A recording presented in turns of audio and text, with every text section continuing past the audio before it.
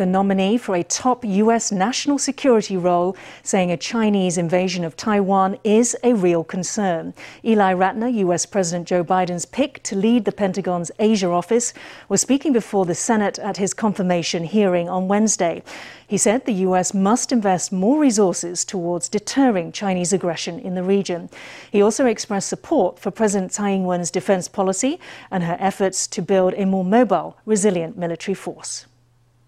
The People's Republic of China has yet to renounce the use of force against Taiwan and is increasingly using its aggression and coercion in the region. So I think this is a real concern. During his confirmation hearing at the U.S. Senate, Ratner said that the possibility of a PLA invasion of Taiwan was a real concern. Senator Jake Sullivan, who recently visited Taiwan, asked him to comment on whether an invasion was possible in the next 6 years, a timeline suggested by top U.S. Admiral Philip Davidson. Do you agree with that timeline? Senator, it's a very important question. I agree with Admiral Davidson's sense of urgency. I don't think it's particularly useful to put a pin on a timeline, and in the absence of the United States to impose sufficient cost and denial capability, I think there's a potential that they would use aggression against Taiwan to achieve their political aims. Ratner said the U.S. needed to put more funding toward deterring China from invading Taiwan. He also expressed support for the Tsai administration's national defense strategy. President Tsai is committed to taking Taiwan's military in the right direction, and I'm encouraged by the steps she's been taking to try to develop a more mobile and resilient military, and that's an incredibly important part of the deterrent in the region, and if confirmed, I would look forward to advancing that agenda. Also on Wednesday, several U.S. congressmen reintroduced the Taiwan Defense Act. The legislation aims to ensure that the U.S. maintains the ability to counter Chinese attempts to invade Taiwan and execute a fait accompli. The term fait accompli refers to a Chinese strategy to seize control of Taiwan before the U.S. military can respond, while attempting to convince the U.S. that responding to the invasion would be prohibitively difficult or costly. And according to Reuters, bipartisan U.S. representatives plan to introduce another bill later this week, the Taiwan Peace and Stability Act. The bill is designed to promote Taiwan's diplomatic, economic, and physical space. Democrat Ami Bera says he expects much of the act to be eventually included into the Ensuring American Global Leadership and Engagement Act, which aims to counter policy challenges posed by China. Once again, Congress is making moves to strengthen Washington's support for Taiwan. Staying on China, the U.S. ambassador to the UN criticized China on Wednesday for using COVID vaccines to expand its global influence and threaten Taiwan's allies. Speaking at a committee hearing at the House of Representatives, Ambassador Linda Thomas-Greenfield said China was using vaccine diplomacy to attempt to steal Taiwan's diplomatic allies. She also said China obstructed U.S. efforts to promote Taiwan's inclusion in this year's World Health Assembly. As COVID continues to spread globally, China is using vaccine diplomacy to try to poach Taiwan's remaining allies. At a U.S. congressional hearing on Wednesday, the U.S. ambassador to the UN said Beijing was putting pressure on Haiti, which has diplomatic ties with Taiwan. Threaten countries, for example, vaccine. I know, for example, Taiwan, on the Taiwan issue, Haiti has a relationship with Taiwan, and because of that, the Chinese have put tremendous pressure on Haiti. Previously, China also put pressure on Paraguay, dangling COVID vaccines and asking it to switch its allegiance from Taiwan. But the proposition was rejected by Paraguay's president. At the cost of human lives and public health, it tried to force Taiwan's diplomatic allies to leave Taiwan. China's use of such malign means is being repudiated by the world. Greenfield Thomas also said the U.S. has pushed for Taiwan's participation in UN activities, such as the recent WHA, but its efforts were met with repeated Chinese obstruction. We want to see Taiwan recognized for the extraordinary democracy that it is, and we want to see, for example, recognized on how well they dealt with the COVID situation there. So this is something that I find particularly egregious on the part of the Chinese, and we're pushing hard to discourage and encourage others to support our efforts to recognize Taiwan. Responding to her remarks, Taiwan's Foreign Ministry spokeswoman Joanne Oh said she was grateful to the ambassador for speaking the truth. Taiwan's COVID situation is improving, says the Central Epidemic Command Center. It reported 175 new local cases on Thursday, marking the 5th day in a row with fewer than 200 cases. 我们的整个筛检的这个数目的话，检验的数目其实是在增加的，但是看看我们这个病例的数目，我们的病例数目看起来有趋缓的一个现象。 COVID testing is actually increasing, but the number of cases is gradually trending down. Overall, it appears that the COVID situation is improving. 87 of the latest cases were reported from New Taipei and 34 from Taipei City. There were 31 cases from Miaoli, all of them employees of Qingyuan Electronics. In Hsinchu County, there were 10 cases, all from long-term care institutions. These latest figures take the total to 13,584 confirmed cases and 497 deaths. A letter from the US FDA has stoked the public debate over immunobridging. The letter, which was written in response to the Taiwan FDA, said the US was still assessing immunobridging and that it was, quote, not possible to have a position at the current time. United Daily News reported Thursday that the letter was a clear repudiation of Taiwan's regulatory authority, which has approved the use of immunobridging by local COVID vaccine makers.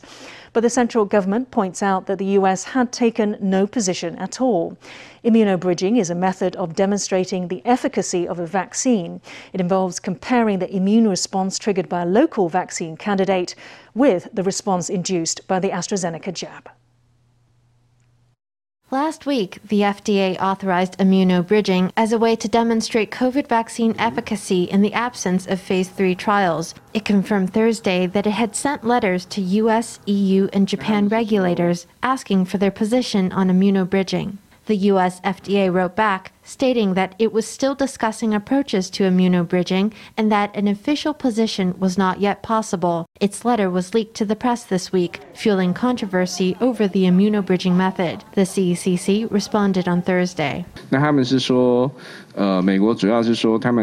What they said, what the US is saying, is that they are still discussing immunobridging and its feasibility, so they don't have an official position on it for the time being. The main issue is that they have not reached a definite conclusion, and so they can't provide a clear position. Generally speaking, people are reading into the US FDA's reply and arriving at different opinions. It doesn't say no to immunobridging. It says that at the present stage, the FDA cannot offer an official position on the matter. Infectious diseases expert Huang Liming says that even if immunobridging were not approved by the US FDA, Taiwanese COVID vaccines would still be able to get international certification elsewhere. This situation will continue changing because as more scientific evidence comes out, these countries might change their minds. In any case, we can still seek out countries that support this method and apply for certification and authorization there. That would still be a form of international recognition. Epidemiologist Wang Renxian says vaccines that haven't cleared Phase 3 trials can be kept on backup for use in an emergency. But he argues that only fully tested vaccines should be chosen for non-emergency use. Both of Taiwan's local vaccine makers are drawing up plans for Phase 3 testing. Sources say Medigen Vaccine Biologics will do a Phase 3 in the Netherlands and seek regulatory approval in the EU. United Biomedical is planning to conduct its Phase 3 trial in India. Taiwan's COVID-19 fatality rate has now reached 3.8%, which is higher than the global average of 2.1%. Former Vice President Sun Jianren, who is a trained epidemiologist, says fatalities can be explained by older adults, accounting for the majority of cases. Dr. Wang Renxian disputes this, saying this is true for all countries and that Taiwan's high mortality rate is due to insufficient COVID testing. On his social media, former Vice President Chen posted a table of COVID data between April 20th and June 13th. It showed that adults 50 years and older accounted for some 55% of all COVID cases. The former VP wrote that older adults are more likely to have chronic diseases and compared to young adults are more likely to die or develop severe symptoms from COVID-19. That's why Taiwan's fatality rate is above the global average, he said. The remarks were greeted with skepticism from one epidemiologist. Everywhere in the world, middle-aged and older adults account for the majority of COVID cases. Can you find any country in the world where the majority of cases is young adults? No, you can't. Anytime an infectious disease first appears, you'll see a high mortality rate. Because when a disease first appears, there's no testing for it. For example, when AIDS first appeared, the only cases we saw were the severe ones, and many of them died. It was terrifying. But now everybody with AIDS survives. What the numbers are really saying is that our country does not have enough screening. Wang argued that Taiwan's high mortality rate could not be explained by a higher rate of infections among middle-aged and older adults. The fatality rate of every age group is basically the same in every country. Our healthcare system isn't worse than that of other countries. Greater Taipei is working very hard on screening, but in other cities and counties, testing has not been very extensive. There's a great deal of room for more to be done. The Central Epidemic Command Center has recently begun to expand community screening. Wang says the central government should offer more ways to get tested and to continue testing until the mortality rate goes down. He said that what happens in the next 2 weeks could shape the epidemic's trajectory in Taiwan. As part of the government's move to widen community testing, the CECC is urging companies to provide PCR tests for employees, including those with no symptoms. That's to flush out asymptomatic carriers of COVID-19. To deal with surging demand for PCR tests, Taichung Veterans General Hospital has teams working round the clock to process samples. Meanwhile, in Changhua, medical workers are finding ways to make vaccinations quicker and easier for elderly citizens. Here in Changhua, vaccinations are on offer at a fixed location, but on rainy days, there's a bit of flexibility. Older patients in cars don't need to get out of the vehicle. Nurses check their name off the register, take their temperature, and then give them the jab. The convenient system gets the stamp of approval from these patients.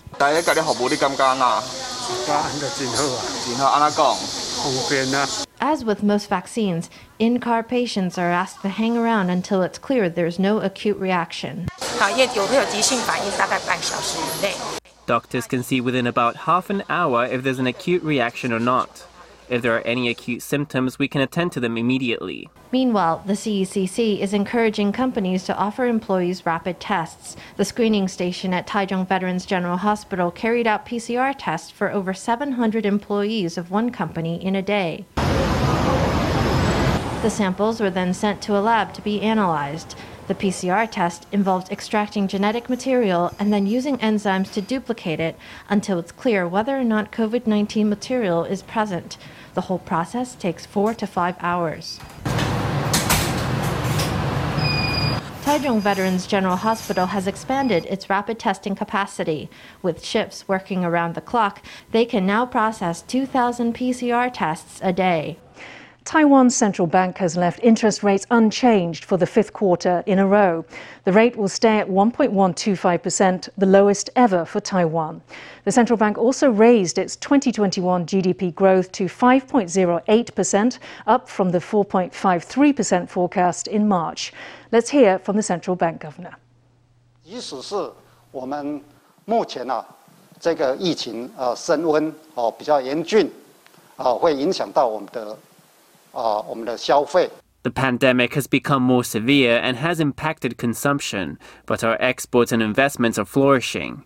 So overall, our economic growth will remain steady.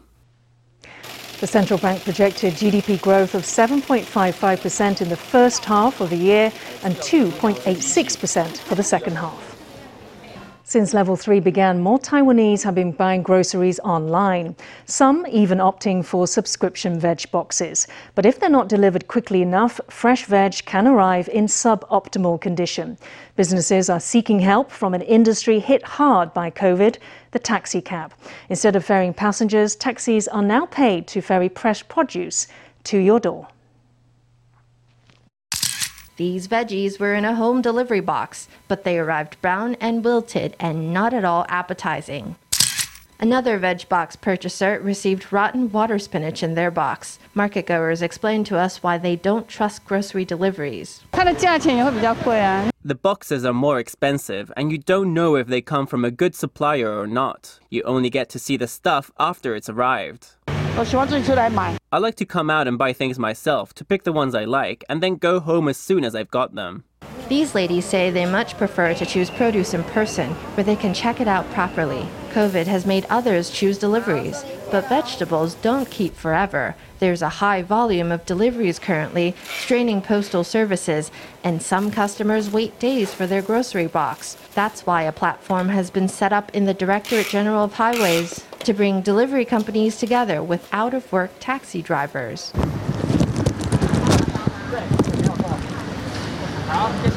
A taxi driver opens up their trunk to reveal the fresh veg boxes and helps unload them. Because of the pandemic, nobody's hailing taxis on the streets. There's been a big drop in passengers. Since the pandemic erupted, we've actually seen demand for the taxi industry as a whole drop by more than 50%. We've had a lot of inquiries from different online retailers selling fresh produce, asking if we can assist them. Everyone is stuck at home, and many are soothing themselves with online shopping. That means a boom for the transport and delivery sector, and even taxi drivers are getting in on the action. Under the Level 3 COVID alert, service industries have had to adapt or face financial losses. We made a trip to one hot pot restaurant that has pivoted to selling groceries. The new mini supermarket offers locals all the hot pot ingredients that were once prepared in the kitchen. A customer rummages in the freezer, perusing shrimps, eels, and other seafood. Some have brought their own freezer bags to carry their haul. They check the outside shelves, then head inside to keep browsing. You can see all kinds of flavorings here, as well as sweets, biscuits, and drinks. But this is not a grocery store. It's an all-you-can-eat hot pot restaurant. The tables and chairs inside have all been packed up. Eating in is impossible for now. After profits fell to zero, the restaurant began offering takeaway hot pots and assorted lunch boxes. Then they hit on this plan to sell ingredients that couldn't be cooked up in the kitchen. We got in a lot of ingredients, and we're doing our best at the supermarket here to bring out and sell everything we can think of. You can't eat in, and they need to survive and adapt to the circumstances. It's not an entire supermarket yet, but there's a wide range of seafood, meat, and other hot pot staples, as well as sweets, snacks, and ingredients. It's a convenient spot to pick up groceries for local residents and passersby.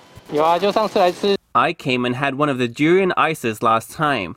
It was great. I want to come and support them as I fear they might go under. From zero profits at first, we've grown to at least 5% of what it was. We can keep giving our employees jobs. Just 5% of normal profits is a bitter pill to swallow, but this restaurant is making the most of the options available. Employees and local customers are keeping the business afloat together. More relief from the drought is on the way, which could lead to easing the ban on irrigation. Another plum rain front is approaching Taiwan. Forecasters say the front will start moving in this weekend, bringing downpours to central and southern Taiwan. By next Tuesday and Wednesday, there will be a chance of heavy rains island-wide. 到下周二、下周三可能会影响到我们的封面。目前的资料显示来看，的确它的结构还算是蛮完整的。By Tuesday and Wednesday, we'll start getting the frontal effects. According to our latest data, the structure of this front is quite complete. Those on the west coast and northeast region should pay special attention when the front arrives, because it could bring short bursts of intense rainfall and sporadic rounds of heavy rain. And if there is small-scale or medium-scale convection when the front hits us, we could get extremely heavy rain.